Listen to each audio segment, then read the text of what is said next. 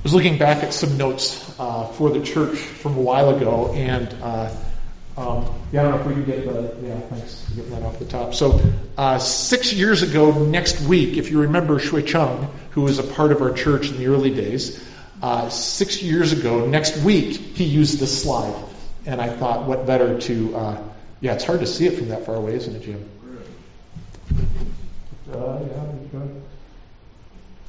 It's kind of like a backseat driver. I'm trying to lean a little bit to help you find it there. But that's okay. We'll be able to see it. So this what Chung shared with us is this Chinese idiom that says roughly, when the tiger is away, the monkey will reign in the mountains. When the one who is in authority is gone, then who knows what's going to happen. And so I would love... let me back up to it. That's all right. We'll be able to make it. Oh, come on. It's okay. It's okay. I'll go backwards to where we were. Yeah, it'll be fine. We can see. What are some examples of when this might be true? When the tiger is away, the monkey will reign in the mountains. And invite you online to unmute, to chat, or in the room. When the monkey's away, or when the tiger's away, the monkey will reign in the mountains. What might that mean? How might that happen? There's a substitute teacher.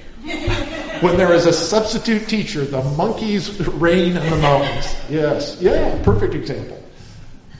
Other thoughts? It's like the story in Robin Hood where Prince John ruled and King Richard was appointed. Okay. I'm not as familiar with the whole story, but it has a connection in Robin Hood. So that's good. Yeah, so when the one in authority is gone, somebody else starts making the rules. Yeah. When else might this happen in life? Yeah. With college students, and I also must say, and their parents, no longer having their grandparents. Yeah. So when there's a distance between parents and children, grandparents and children, so yeah, sometimes when the one who has authority is not there, then in English we'll use the expression, when the cat's away, the mice will play. Very similar expression. Yeah. Any other time this might happen?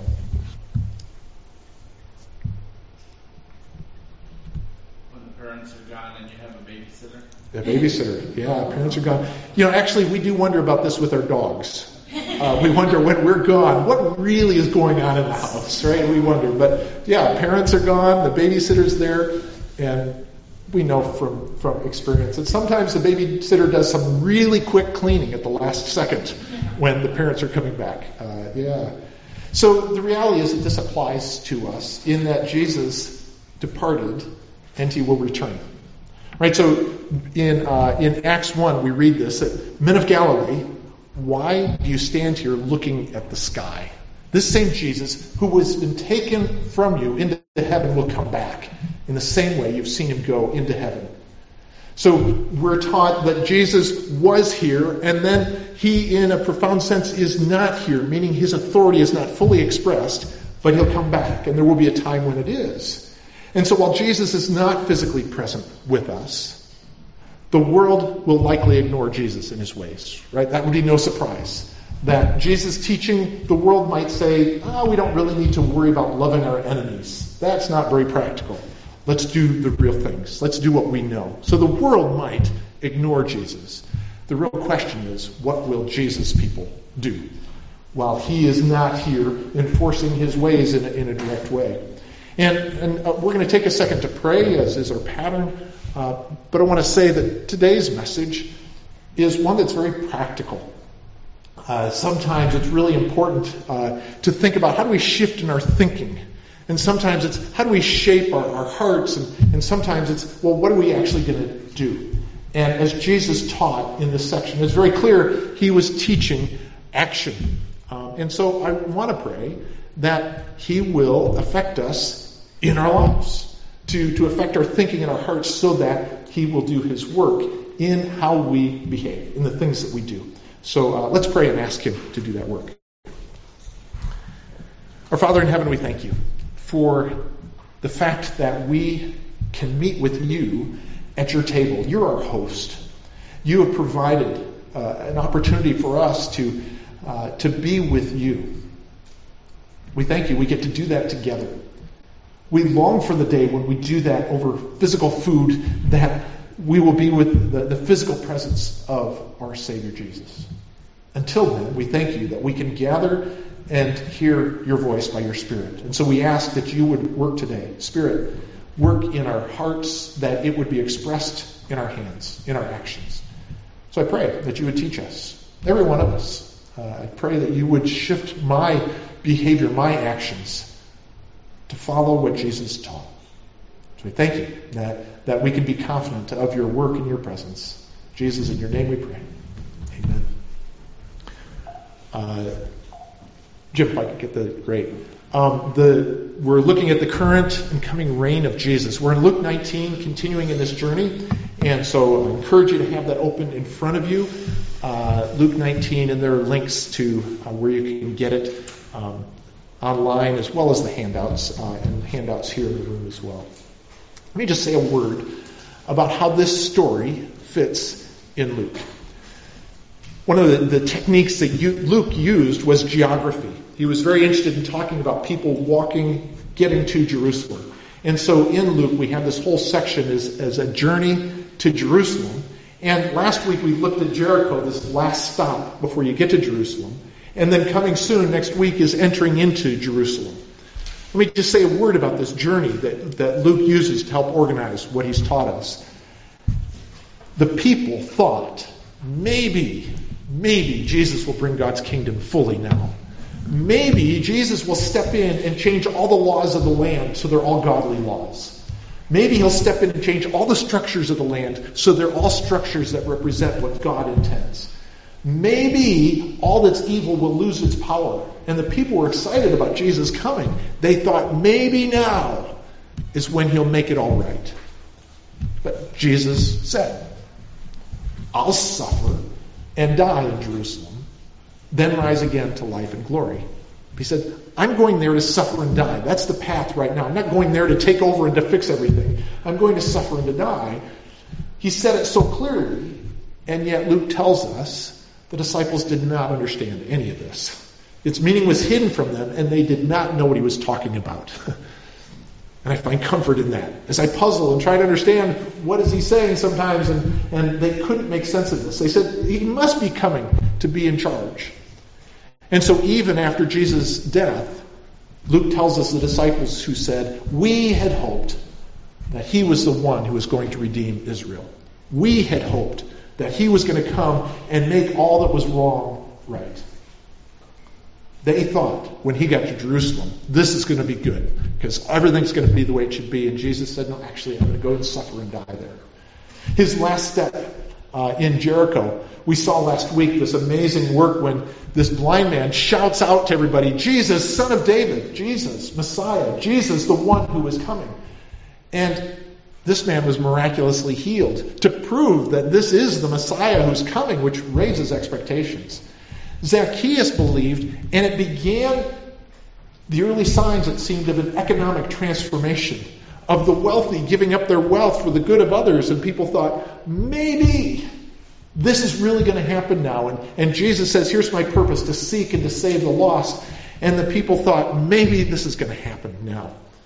And when he came into Jerusalem, as we'll see, the people shout out, blessed is the King who comes in the name of the Lord. They were very excited, thinking his kingdom was going to come fully now. Today, we look at this just after the last stop in Jericho and just before they enter Jerusalem.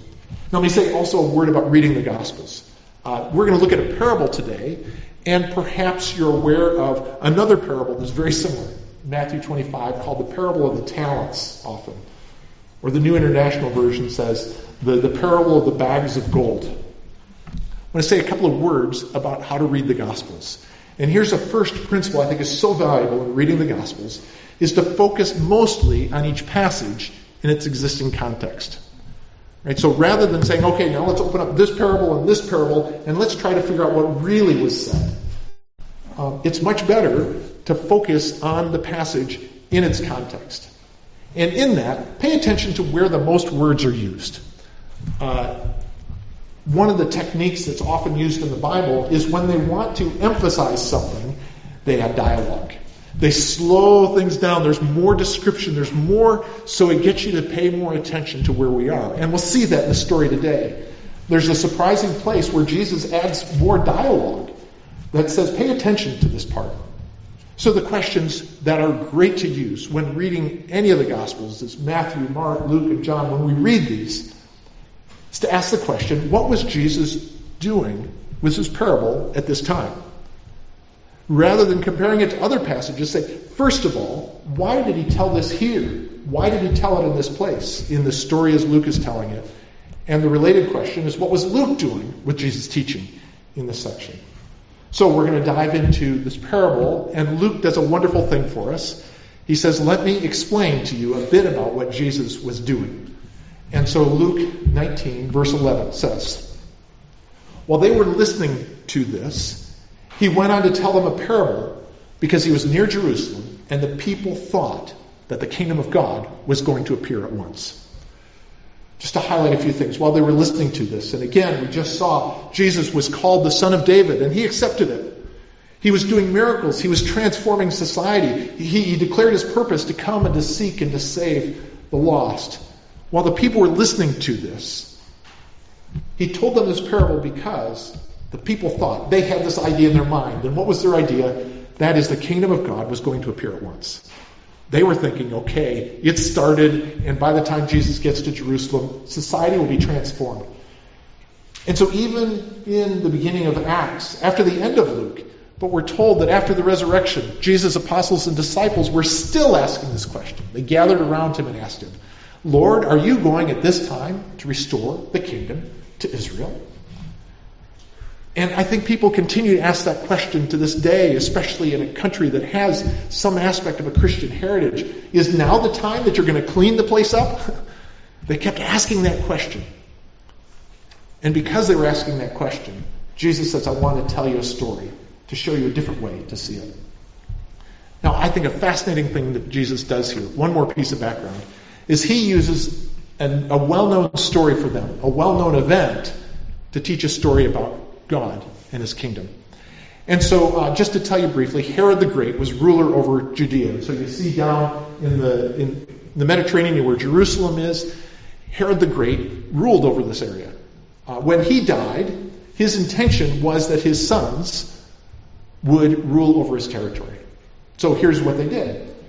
Herod Archelaus, his son, went to Rome to be appointed king over Judea. Right? So he went from Judea over to Rome to be appointed king, because Rome was the one who had the power. The Jewish people didn't like this, so they sent a delegation to oppose him. So Herod went off to Rome. The Jewish people sent a delegation of people off to Rome to say, we don't like him, don't let him be king over us. He was appointed king, and he returned to reign. And so then Herod came back from Rome to rule. Jesus used this story to teach us about the time between his becoming king and his enforcing his reign.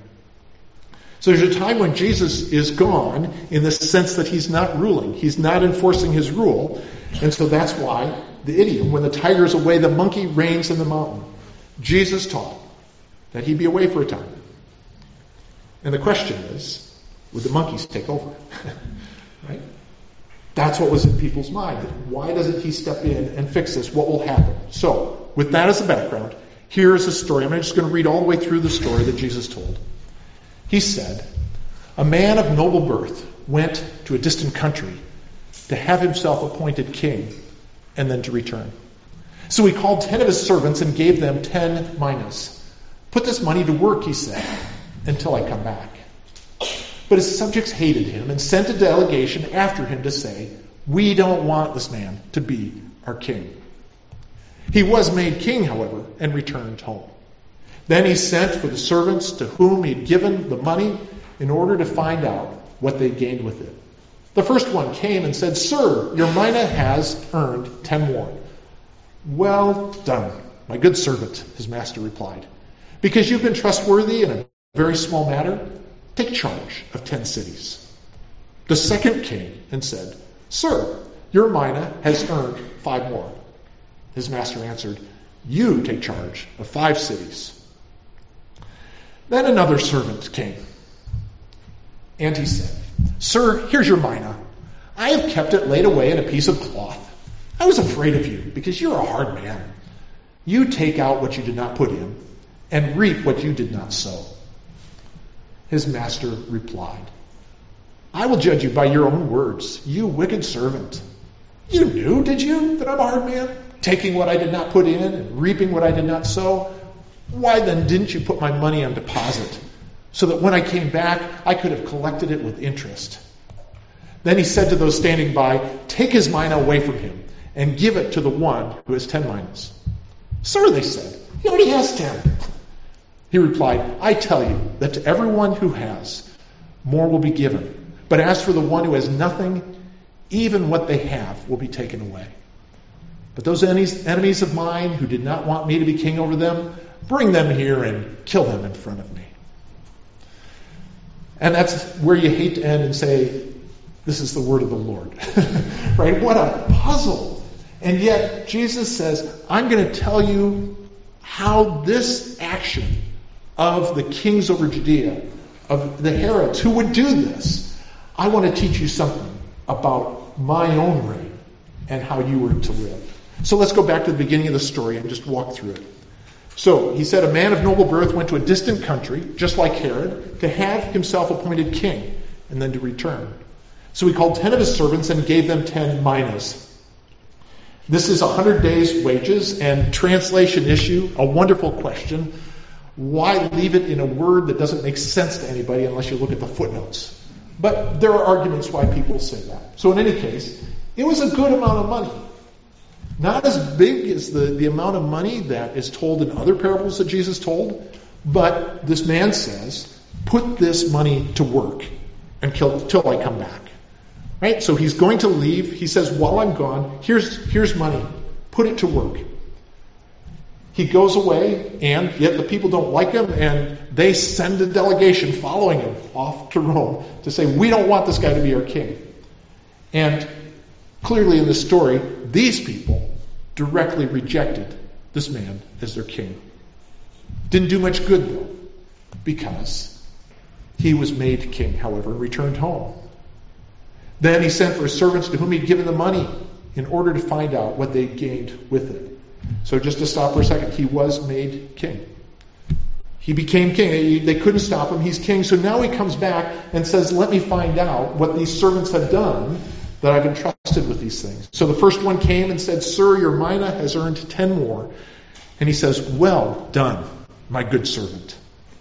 Because you've been trustworthy in a very small matter, take charge of 10 cities. So we first had this group of people who said, we don't want you to be a king at all. And then here's a servant who was a good servant. And this man did as the master commanded. And he was rewarded. He was rewarded with far more opportunity. Right? 100 days' wages versus ruling over 10 cities. Right? A dramatic increase of saying, we want you to be able to have the opportunity to serve more, to do what you've been doing. So that was the first servant, who was a good servant. The second came and said, Sir, your mina has earned 5 more. His master answered, you take charge of 5 cities. So again, this man also did as the master commanded. And he also was rewarded with far more opportunity. And then the story slows down. So we get to focus on this other servant. Then another servant came and said, Sir, here is your mina. I've kept it laid away in a piece of cloth. He said, I took it, and you told me to put it to work, but I just took it, and I hid it. I just put it someplace. Because he says, I was afraid of you. You're a hard man. Who wants to work for you, they say. Because if I work for you, you're just going to take what you didn't put in. You're going to take advantage of my labor. You're going to take out what you didn't put in, reap what you didn't sow. And we're going to unpack this a bit. I see in this man's action is not a direct opposition, but a non-cooperation. Saying, sure, I'll hold on to your mina. I'm not going to steal it from you, but I'm certainly not going to do anything with it. I'm just going to hold on to it until you come back. His master replied, I will judge you by your own words, you wicked servant. Right? To say, you wicked servant.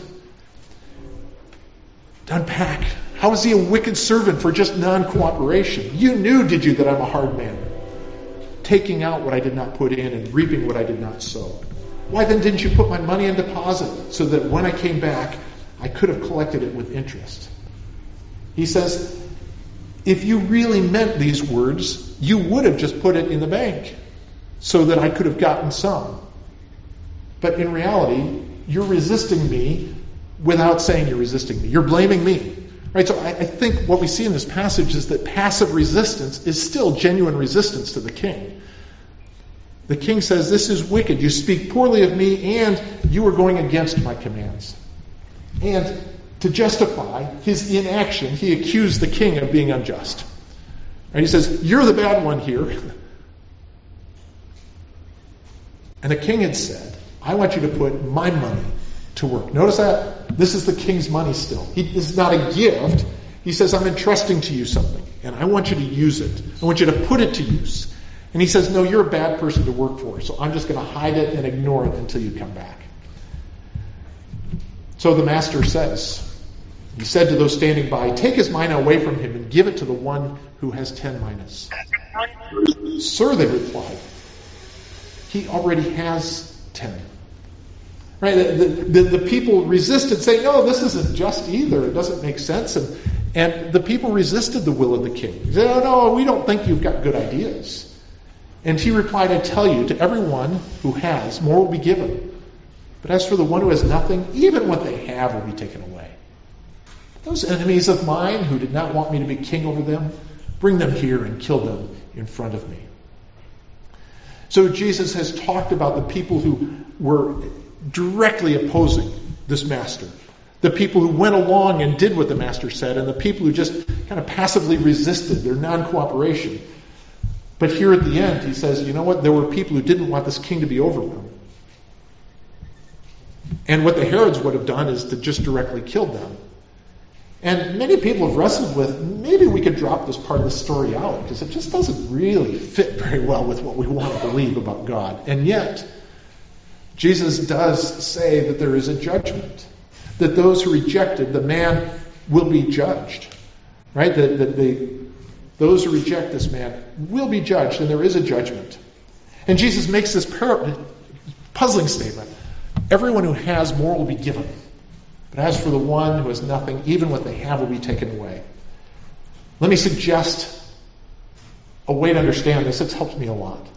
And it's not just a generic thing to say everybody who has, but everyone who has what they have for Jesus will be given more.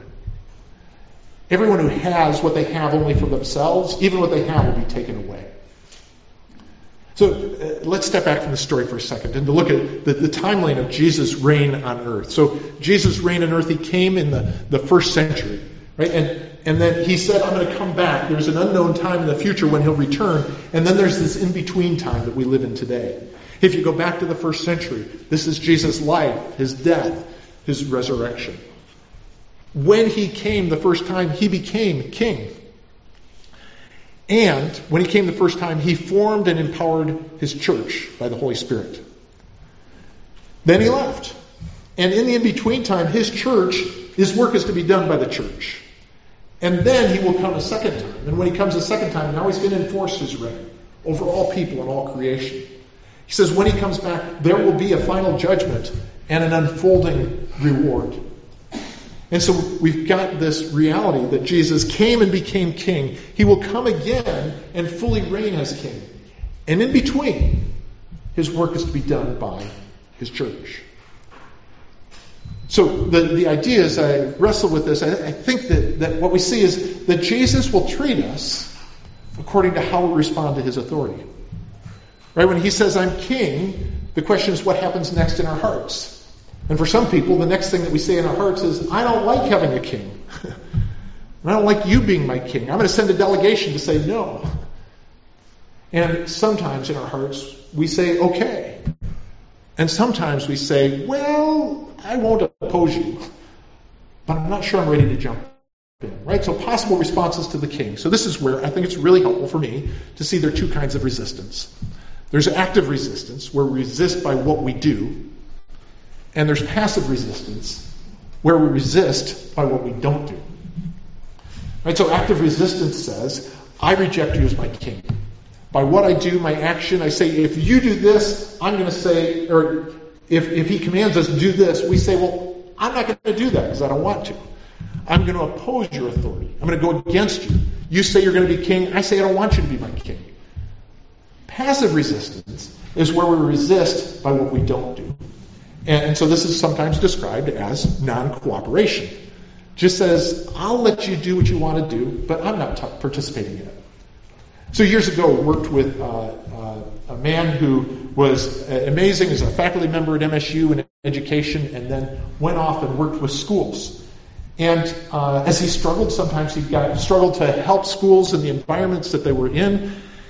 He sometimes got a little bit cynical about government. And so here was his recommendation to people in schools about how to work with the government.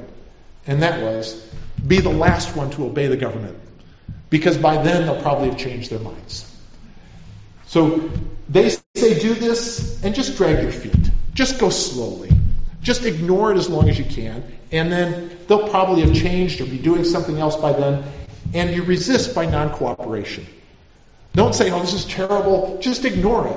Just pretend it's not there. Right? And passive resistance, I think, is what this man did. He said, I'm just going to bury it. I'm not going to steal this from the master. I'm just going to ignore the command. And so passive resistance is not actively pursuing God's purposes. It's not going against his purposes. It's just saying, I'm not going to pursue them. Right? And maybe it's doing a bunch of other good things.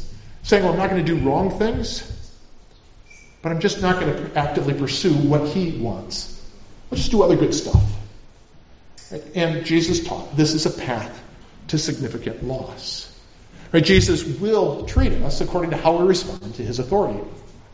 And possible actions, well, we could join in active rebellion. We could join in passive resistance. We're invited into an active submission. Jesus said those who actively oppose, there's going to be a strict judgment. And Jesus taught this repeatedly. There's a horrible judgment for people who say, we don't want you as our God. We don't want you as our king. And he says, then you won't have me as your king, and you'll be cut off from all that's good. In this passage, Jesus describes a passive resistance that still talks about a significant loss. Loss of opportunities, loss of what we have. And the active submission is where there's an invitation to be blessed, especially with expanded opportunities. So in response to the king, this active rebellion, he says there's real judgment for that. Passive resistance, there's real loss in that. Now, in Matthew's story, there's real judgment against the person who does this passive resistance. Here Luke just says the resources they were given, they're taken away. And yet those who join in this work, there is a great blessing of more opportunities. Application is really straightforward. I mean, the first description of it is just to treat Jesus as king, even when he's not physically present. To say he's king. As king, he has authority over everything I have and everything I am. He is king. Now, so often the world says, if he's not around, why worry about it? Maybe he's not real. Maybe he's not coming back. And let's just ignore it. If it makes sense, do it. If it doesn't, don't worry about it. But Jesus is teaching, teach him as king, even when he's not physically present. And a key way to do that is to put our resources to work for what Jesus values. Put these things to work, he said. And so I'm going to ask two questions. The first is, what did Jesus value? And then what resources do we have? Well, Jesus' values certainly include meeting the needs of yourself and people in your care. Right? Jesus, and elsewhere in the New Testament, clearly says, you should take care of people in your household. You should take care of the people who are entrusted to you. You should do that. Use your resources to do that, and that pleases him. Clearly, Jesus valued glorifying God, the God and Father of the Lord Jesus Christ, in a diverse unity, in the church. As people gather, he says, this is something that he values, and we should do. And, as we saw last week, Jesus' values include to seek and to save the lost. To meet the needs of the people in our care, to take responsibility for ourselves. He values that. to be committed to the community of God's people, to join together in worship of God, and to join together in seeking and saving the lost, to help those who are in need. And I just want to highlight today ways that we help people who are in need. We talk a lot about head, heart, and hands, and so thinking of hands. Jesus cared about meeting people's physical needs. He healed sick people. He fed hungry people. And we're told this is true religion, to care for people with real physical needs. These are people we are to help. We're to deal with hearts and to care for relational needs, to reach out for the lonely, for the vulnerable. And for head, we're to care for people in their knowledge and their understanding, and especially to seek and to save the lost is to help people to know Jesus Christ. We're to put our resources to work for what Jesus values, and he clearly values. Taking responsibility for our lives and caring for those people he's entrusted to us. To be committed to the community of God's people. And to join in the work to seek and to save the lost. So we're to put our resources to work for what Jesus values. And just thinking about some of the resources we have, certainly money. Right? So our money should be used to reflect what Jesus values. Our time and our ability. Our relationships. Our career, our learning, our house, our car, our bicycle, our hobbies, right? The stuff that we have, the influence that we have. All sorts of resources have been given to us, and Jesus says, I'm your king, put these to work for what I value. In creative ways, and in new ways, in different ways, whether you have a lot or a little, really isn't the point. Use what you have to pursue my values.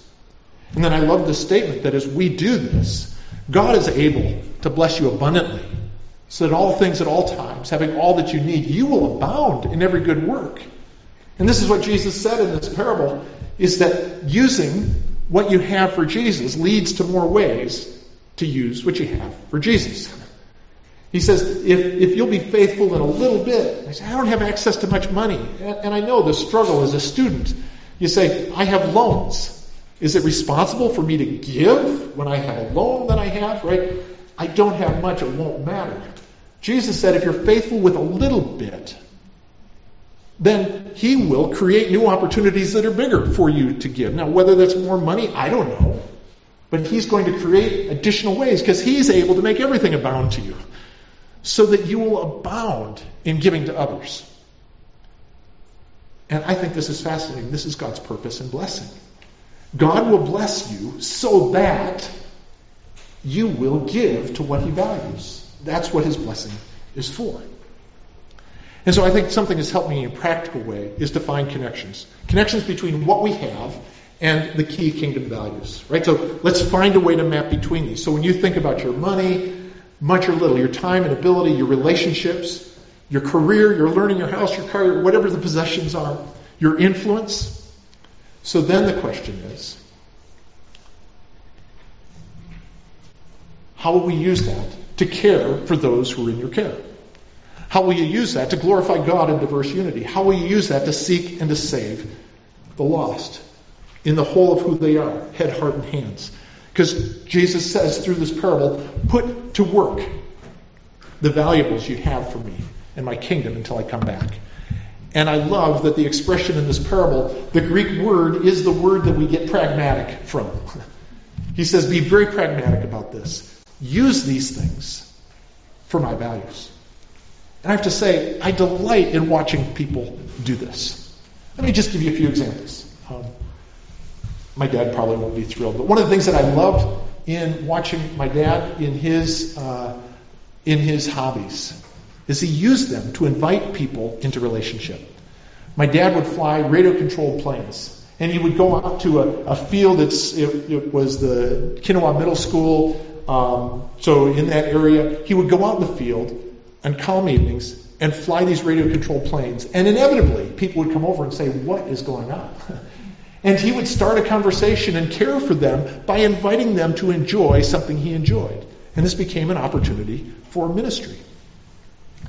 We have neighbors who they see their house as a resource that anybody who needs can make use of it. They told us a story. They purchased a new car, and they said, this is for whoever needs it. And so literally, their friends were the first ones to drive their brand new car because their friends needed it. And they say, it's a resource we have. We want to use it for kingdom values. People need it. Okay. We saw them last night. And they said, you need the car? Because it's available. It's a delight to see people who do this in their relationships. They say, we have a community of good relationships in our home, in our setting. We would love for you to come and find peace there, to be welcomed there. It's a delight to see people who are great at practical things saying, how can I serve you with my practical things? Is there repair I can do in your house? Is there something I can do? Jesus said, whatever it is that's valuable that you have, put it to work. Put it to work for me and my kingdom values.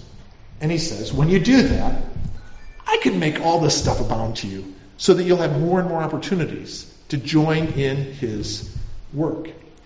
Put to work the valuables you have for me and my kingdom until I come back. And the sad thing is that Jesus said non-cooperation with Jesus is a path to loss. And non-cooperation says, well, maybe my excess, maybe other things, maybe another day, because I don't have the resources, I don't have the time now. But Jesus says active participation with Jesus is the path to blessing, because this is how he lived. He used what he had for the good of other people. So, the Chinese idiot. When the tiger's away, the monkey will reign in the mountains. And it's no surprise. The world resists the reign of Jesus, both passively and actively. So the reality is that Jesus' followers are invited to put our resources to work for the purposes of our King and to enjoy his blessing. And I just want to take a time for us individually to listen to the Holy Spirit. And it's the range of things. From saying, you know what, I have just a little bit of finances. I just have a little bit of ability with cars. Or I have this interest in medicine and there's a world in need of Jesus. What do you want me to do? And I invite us just to be open to what he would call us to do and then to follow as he leads. So let's take a time in silence and then I'll wrap us up in prayer.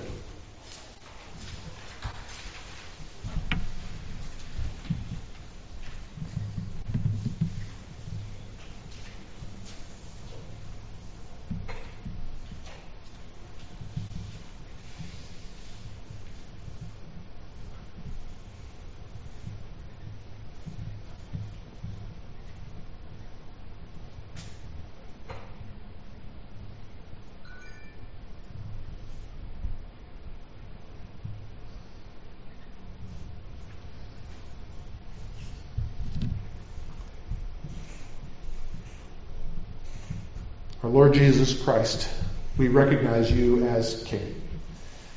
You have authority over all of your creation. You have stepped into this creation and given your life to give life to all who will trust in you.